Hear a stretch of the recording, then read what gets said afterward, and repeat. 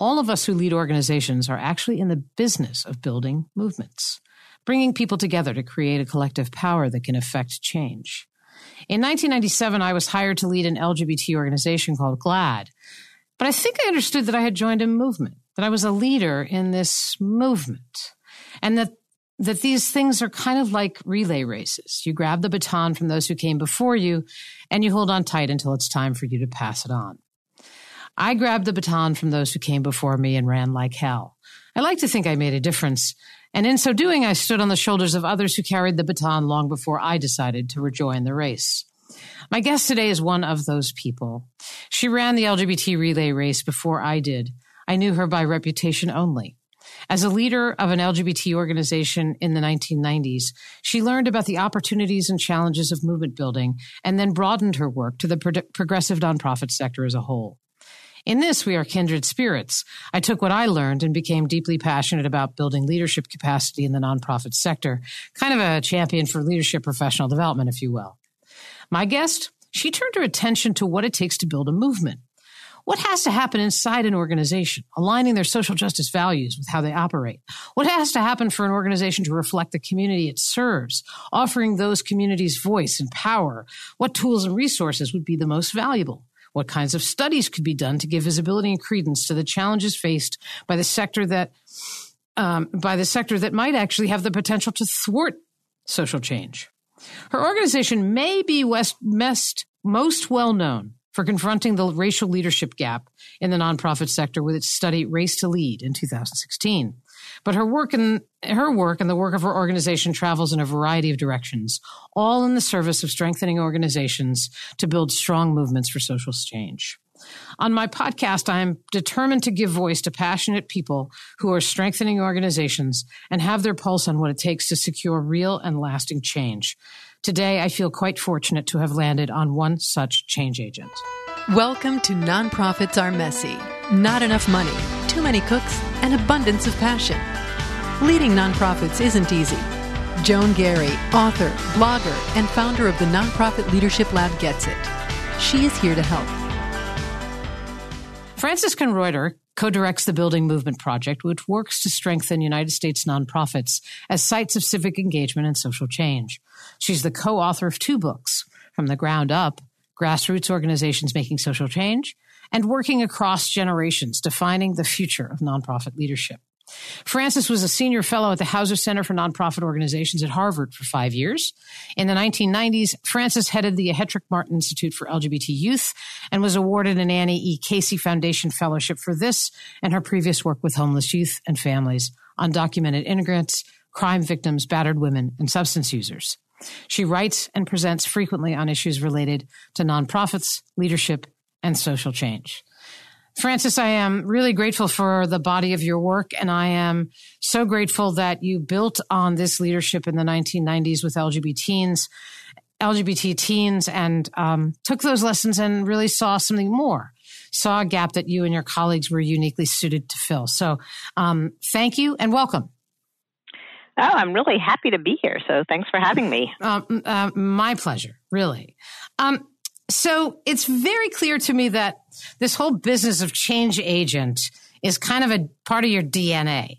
You have held a variety of leadership roles in organizations. And I'm just sort of curious, has it always been part of your DNA? So if I chatted with an aunt at your Thanksgiving table when you were like 10 or 11, would they say, oh yeah, this is exactly the kind of thing Frances would wind up doing? Well, it depends on my aunt, but if you talk to my 104-year-old aunt who was a social worker and did social change herself, probably she would say yes.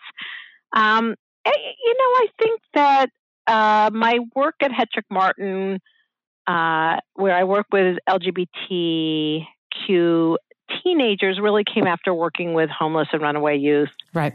And working generally in the nonprofit sector.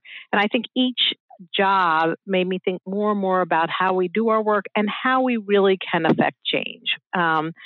I've been a service provider. I've done policy and advocacy work. And now really it's to strengthen nonprofits to support social movements for change, all in the service of the same thing. I'm curious whether you've led organizations and are now supporting and strengthening organizations and movements. Do you like one more than the other? Yeah, when you run an organization, that's the hardest thing you can do. Yep. I really think it's so much, especially if you're running some sort of service organization. I mean, I run an organization now, but it's in support of Indeed. other people. So I would say those are the hardest jobs I've had. And if you want to have take those lessons and have a broader impact, it's really good to be able to package that, think about that, and use that experience to help others. But also it's a constant learning. I'm also learning from others. It's not like I have that knowledge within me. I think we learn from each other. And I think that we often miss that. It's not like there's somebody's the expert and somebody's the newbie. We are also constantly learning. So it expands me to be in this role. Yeah, I think, and don't you think that the people that are drawn to this kind of work are those kinds of people? I guess so. Yeah, I guess so. Yeah. So tell me about how your trajectory. So did you leave Hetrick Martin and then start the Building Movement Project? Did I miss a step in between? I was just curious. So in the late 90s, I had a fellowship for the Annie E. Casey Foundation. And so that kind of took me out of Hetrick Martin. I actually thought I might go back. And it was a 9-month fellowship, and I did several things, and including a 3-month kind of stint at the Hauser Center for Nonprofit Organizations at Harvard, which was just starting then. So, so I was there, and I came back to New York, and I was consulting, figuring out after the fellowship what I wanted to do. When they called and said, "Why don't you come back and work with us for a couple of years?" And so at first I was like, why would I want to be at that elitist institution? And then somebody sat me down and said, "Frances, Harvard University is asking you to come. You can kind of make up your own job and tell me why you're saying no." So that, sometimes somebody has to knock some sense into you. And that's what happened with me. Indeed. That's very good. So what's the origin story of the Building Movement Project? I'm curious about sort of what gap it was perceived to be filling. Yeah, so I go to the Hauser Center, and because it's Harvard, they're working with very large nonprofits, the Nature Conservancy, the American Red Cross. So I was interested in what they were doing and how we supported those groups work more effectively. But they weren't the groups that I had the most familiarity with. Mm-hmm. So one thing that's really easy to do at Harvard is to raise money. Everybody wants to give to Harvard. And so I raised some money to bring together 20 people from across the country that worked in social change organizations. And I mean really different types of organizations, like a parent-run, parent-led daycare center, which was actually quite large in Chicago, the Rivers Network, the Center for Third World Organizing. So we came together over a 3-day period to talk about if you were doing social change work, if you were a nonprofit doing social change work, whether you were a service provider or an advocacy group or an organizing group, what sort of support do you need that might not be the same sort of support that a large mainstream organization needed? And that's really the birth of the Building Movement Project. It actually was originally called Building Movement into the Nonprofit Sector Project. And then somebody said, too long, so we just shortened it. It is really one of the things that I have grown to really understand is how much support all different kinds of nonprofits need, how I have ranted about this, about how professional development and this notion of learning from each other is seen as some kind of a luxury rather than a necessity. And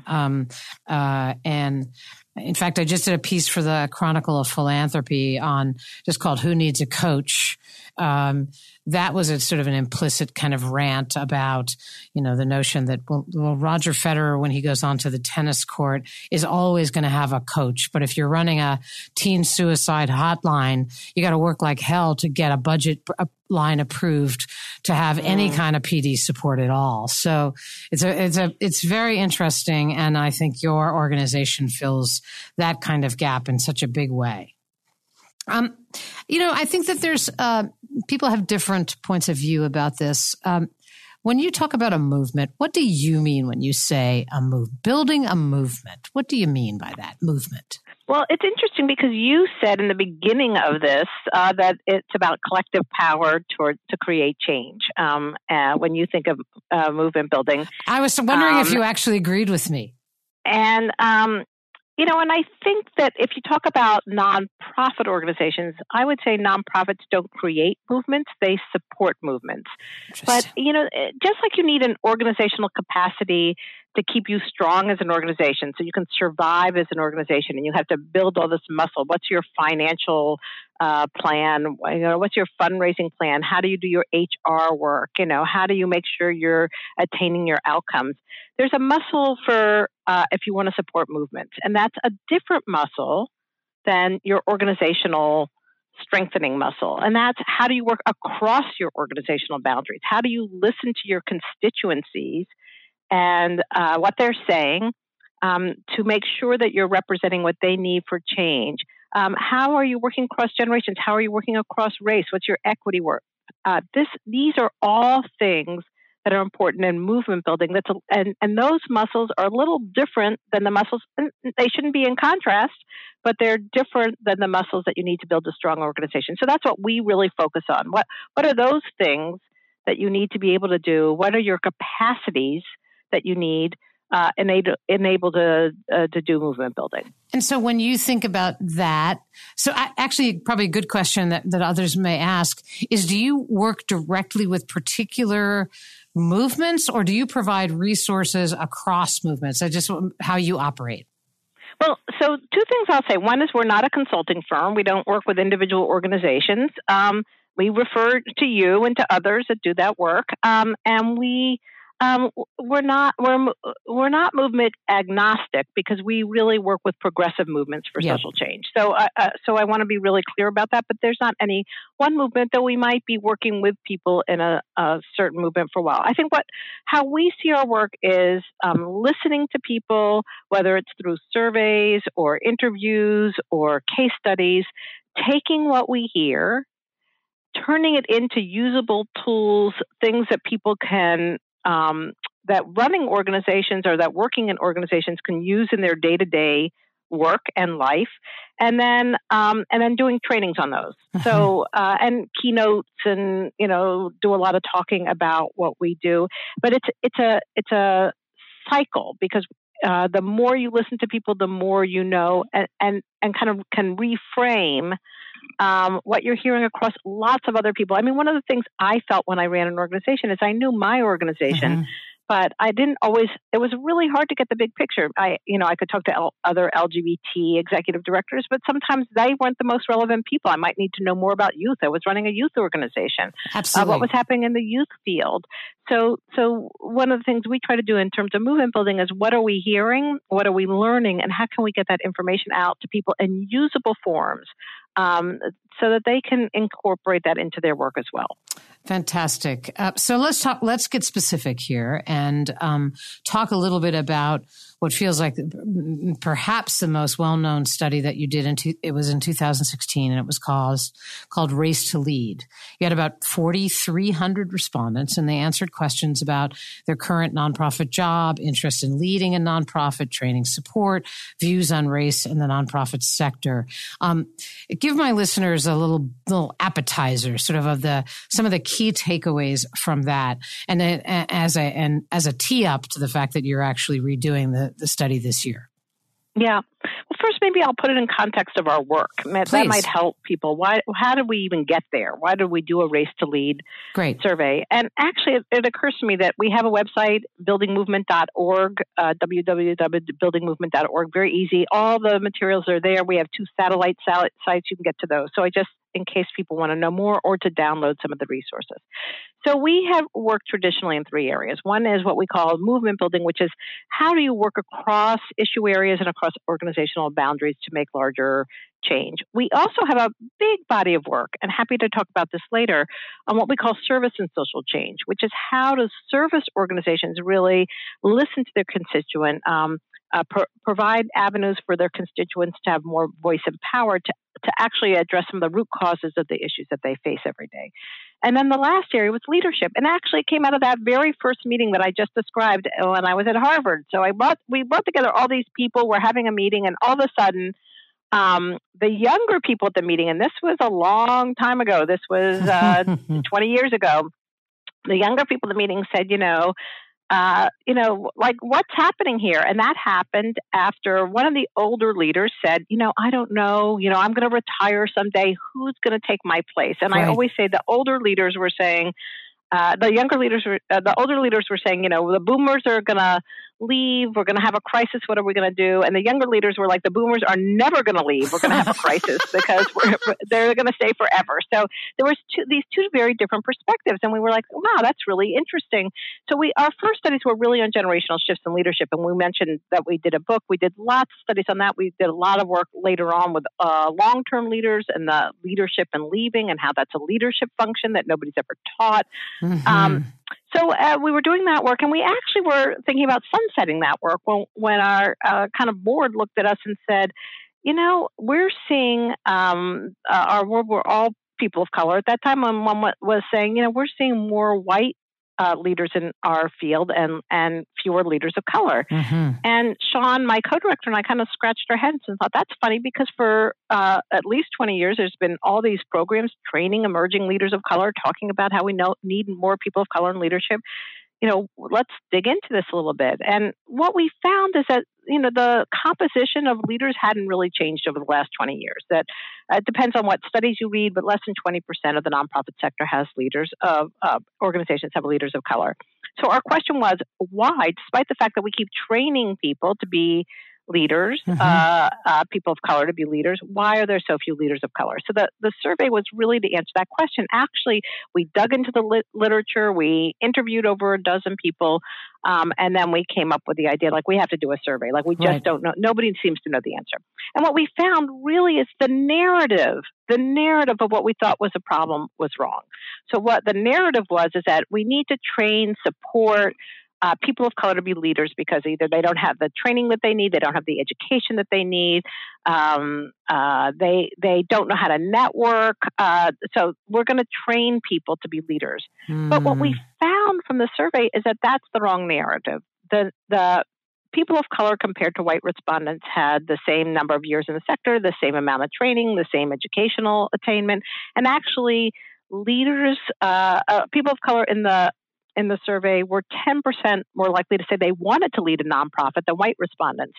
So the issue turned out to be not the aspiration or the training or education. It was really the racialized barriers that people of color face when they try to advance in their career. Right. So rather than looking at, it's kind of like trying to train people of color, if they're hitting, as one person said to us, a brick wall, then it doesn't make any difference. Right, doesn't matter. What we need to address is, why is there a brick wall? That's totally right. There's a woman you might even know of her, at Columbia Law School, who's doing a very similar kind of issue about higher education, and that,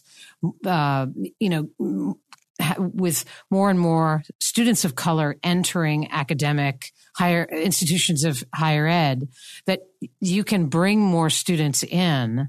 But if you aren't actually tackling what, in this case, the brick wall at a college or a university, it is those students are not going to be set up to succeed.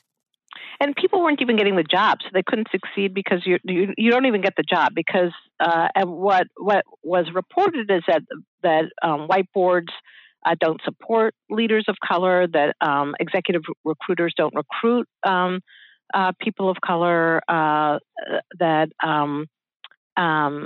there was kind of like people of color were weeded out because they kind of didn't fit the culture of the organization, which is kind of a substitute for implicit bias. So all these barriers that were kind of the norm were what people of color were up against when they tried to advance into leadership positions.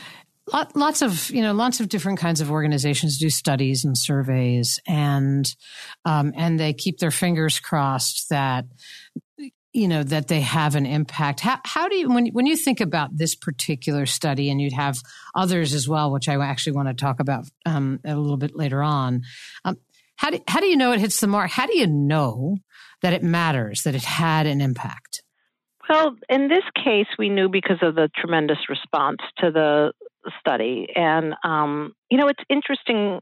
People said, oh, well, it's because you were in the Chronicle of Philanthropy, or you were here, there. We've had other articles in those places. I think it was, and a lot of it's just the right moment that something hits. Yep. If you're too early, people don't pay attention because they're not there yet. And if you're at the tail end, people don't care as much. But it was just at the point that people were starting to think about this as an issue. And I think Sean and I were as surprised as anybody. I mean, the findings came out in the summer of 2017, and then we just hit the road. And an interesting thing happened, Joan, after we hit the road. Sean and I were traveling, and June, July, August, and kind of towards the end of August, we sat down together and to kind of compare notes. Like, What are you hearing when you're in the field, and when you do a keynote or a presentation, and Sean said, "Gee, it's funny. What I get is a white guy in the first row, kind of challenging me on the data." Right. And so, like the first thing you hear, well, how do you know that there's something about the data? Okay, it's the largest data set, and actually anybody has a nonprofit staffer. So, like, why would you start challenging the data? But that's where they go. So that's kind of the defense mechanism. Sean is a young man of color, or younger man of color, not young. That's the reaction. The reaction I was getting was from people of color saying, wait a second, why do we need data to bring attention to something that we've been saying for the last 30 years? And how could you not acknowledge that people of color have been saying this all this time, and which is completely right. That's how we knew to do the study, that there was a problem. So I think what we did is we actually put a slide in our presentation, and it's a split side saying reactions. And one says, are you sure? Are you sure the data's right? And the other side is, duh, what did you expect? Because I think it really revealed how people reacted differently to the data. But people were engaging, and we could hear that all over the place. Just so we put out not only the first Race to Lead report, but we have an LGBT report, we have a Women of Color report, we have a CEO report. And when we did a webinar after the Women of Color report came out, like within a few days, 1,000 people had signed up. I just think people are hungry for this information, and there was no place to get it. Actually, that was the word that was coming to my mind, is that you tapped into a hunger that was out there for somebody to say, this is what we're actually learning when we talk to lots and lots of people. So we're actually talking with Frances Kunreuter, and she is the co-director of the Building Movement Project, which works to strengthen U.S. nonprofits as sites of civic engagement and social change. She's an author. She was a fellow at the Hauser Center for Nonprofits at Harvard, and ran an organization in New York for LGBT youth, and writes and presents frequently on issues related to nonprofits, leadership, and social change. We've just been talking about the Race to Lead study that her organization did in 2016. Probably worth, before we move on to a different topic, that you've got have a survey out in the field for an updated version of this study. And how will it be different? It just closed, but we had over 5,600 respondents that completed the survey. So we're really thrilled. That's a lot more, and we hope to get the data out by next spring. It takes a while to clean the data, analyze the data. We do a lot of focus groups after we look at the data.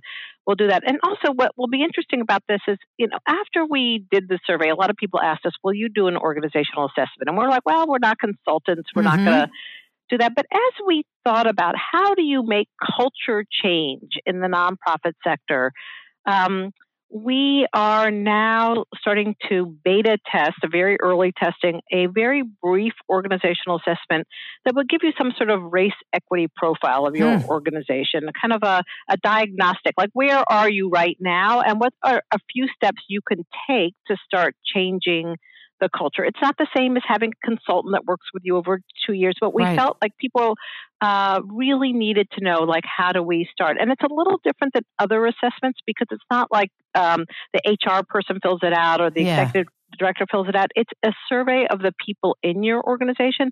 So it's what people are feeling and experiencing. Not we're also interested in whether you have HR policies, et cetera. Yes. But it's really, you can have all the policies in the world and still have a place that doesn't feel right to people.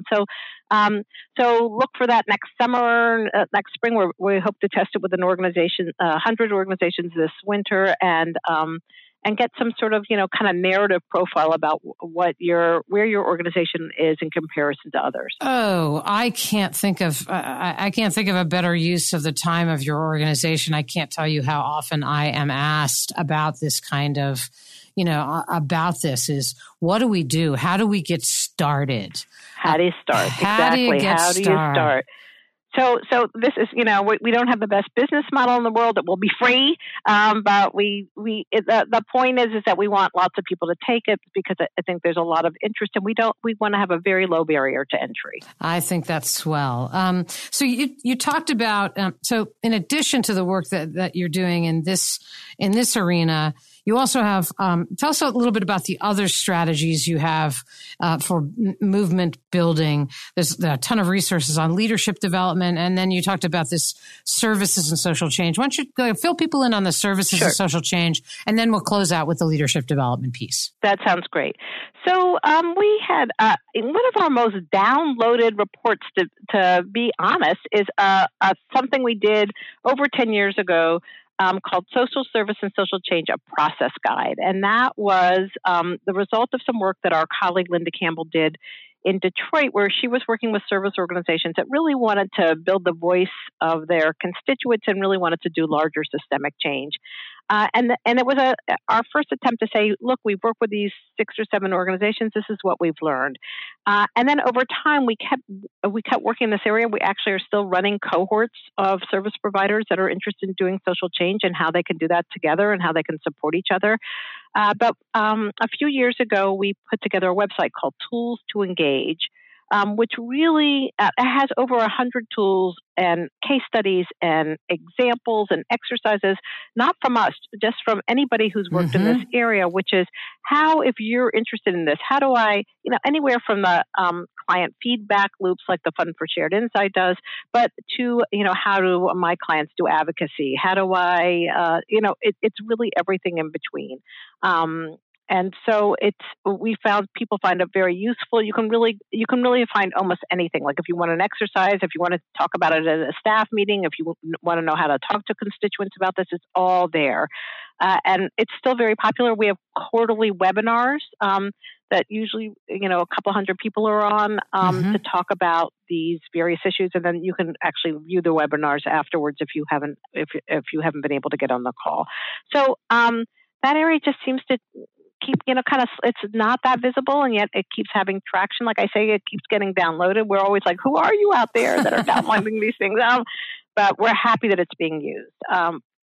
And then movement building, we're just starting to get more into the conceptualizing the movement building work, but we're doing a lot of documentation of how people work across different movements to create social change. I can give you an example of a recent one that we're just completing, which is about how a very progressive Reproductive Equity Act was passed in Portland, Oregon, which meant that, in the state of Oregon, which meant that all these people from different sorts of organizations had to work together to pass this. Why did they work together? Reproductive health, it's called the Reproductive Health Equity Act. It includes trans men who can get pregnant in that act. It includes undocumented people who need pre and postnatal care.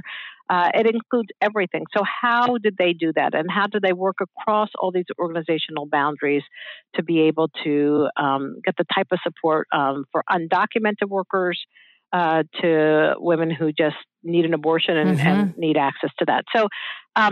So our hope is that through these case studies and through the lessons that are learned, it's not just doing a case study. It's really, what do you learn from that? We actually have a model of how cross movement, cross issue areas when you do movement building, how that works, whether it's transactional or collaborative or transformational, and how can you tell?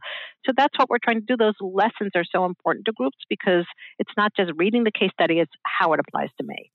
As I listen to you talk about it, it reminds me of how sort of even when I arrived to an LGBT organization in the 90s, it all felt very siloed. It felt very, these are stay away from my donor, or and how do you grapple with I hate the word competition, and what you're actually really trying to do is give people the tools to build a social change orchestra, right? But how do you navigate? How do organizations? What kind of tools do you offer to help folks navigate some of those tensions? Yeah, I mean, I think that is a hard thing. I actually think we're turning a little bit of a corner in that way, both with funders. We facilitate a leadership funders group of about 30 funders who fund leadership and leadership development. And they don't want siloed things. They want to know that people are working together. They're not as interested as I think they once were, that this is my organization that I fund. And I really think that people see that the problems that we face are so large that not one group can do it, and they're looking for people to work there. As a matter of fact, a funder came to us and said, can you document how people are working across different movements and how that's working? I think that, so I do think the tide is turning because, I mean, look at this week. We're in Climate Week, right? With all the walkout that's going to happen this week. And for those of you who maybe by the time this is on the air will have happened, But we know climate change is not something that one person can solve. This is something that we all have to be a part of, even if it's not our main thing. Yep. How do we support other things that aren't our main thing? And how do we do it in a way that it doesn't feel like a burden? It feels like it accelerates our own work. Yep, that's absolutely right. Let's move to leadership for a moment. There's just a boatload of great resources, tools, and you talked about this too. Exercises. So we're not just looking at an organization that is filled with studies. This is really super practical stuff. Thank you. You do a lot of work with founder transition, offer a lot of resources on founder transitions, long tenured staff members leaders who have founder characteristics. And I wonder, how do you see, one of the things we haven't talked very much about is where the board fits in with all of this, and how, as you are thinking about the work that you do, I find myself thinking that, transitions are the places at which organizations are the most vulnerable, because the baton actually gets handed from the staff leader to a board chair who may or may not be well equipped to handle it, right? And I just wonder, as you think about building movements, where is the board in all of this? And what should our movement, sort of the sector be thinking about as it relates to the boards of directors?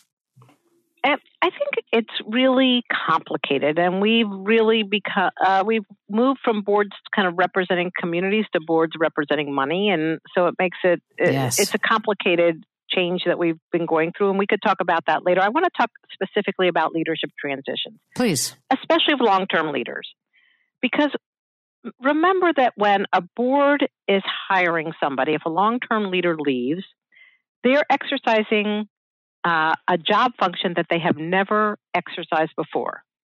So most of us do our job functions every day.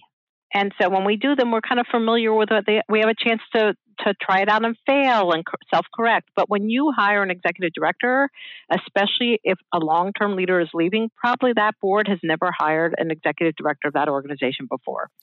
So it had no skills on how to do that. It's never exercised that. It might be afraid of that. You might want somebody just like the exiting leader because you like that person and they should look exactly like that person and act exactly like that person. Or maybe you didn't like that person and happy they're going and then you want to hire the opposite, in every way.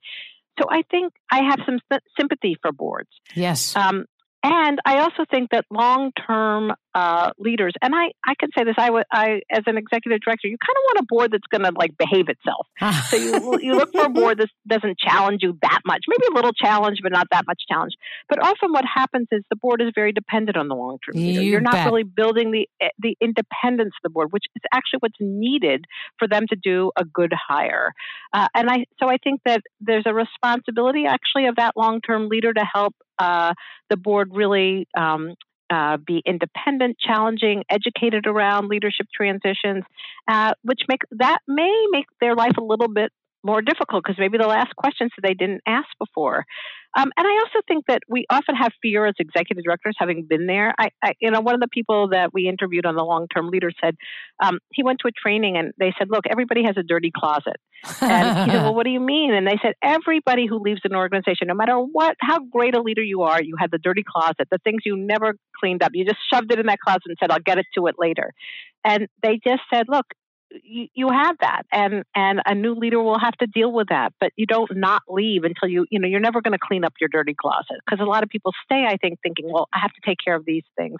And actually, total funny story. He said when he left, he actually wrote to the new executive director, "Here's what's in my dirty closet." Oh my gosh, that's hilarious. So I think that I really have sympathy for the boards, and I think it's a hard function to do, and they need help. And I think I'm a big fan of executive transition leadership, where that you do it, you start planning, a year or years in advance. I think boards need to ask executive directors when they're leaving and make plans with them instead of being afraid to ask an executive director who obviously is kind of thinking about transitioning or is coasting. Whether they're going to leave. It's not that the leader can say no. I mean, that's part of your annual evaluation. If you do an annual evaluation, that's right. But what are you thinking about for the next few years? How do we think about this together?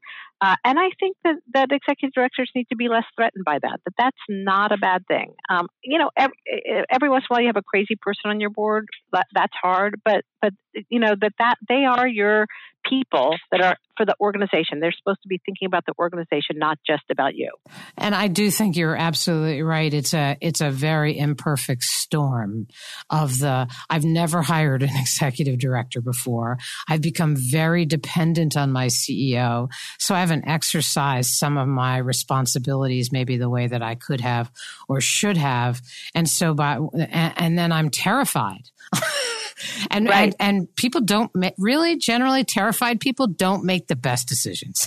Right. And also, it's like more work. You're on a board, you go to your board meetings, you read the stuff, you do your one committee, and you're done. And then suddenly you're hiring an executive director. I'm on a board right now that's going to have to hire a new executive director. And, it's a lot more work. That's the truth. But that is part of your job.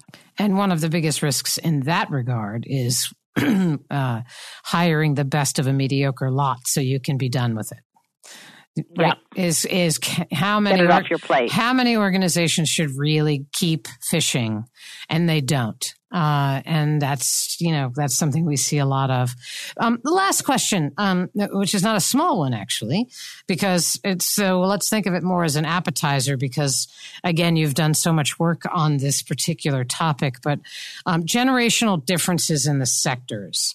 I do a lot of CEO coaching, and often these folks are in their late 40s or older, and they struggle with managing staff members in their 20s.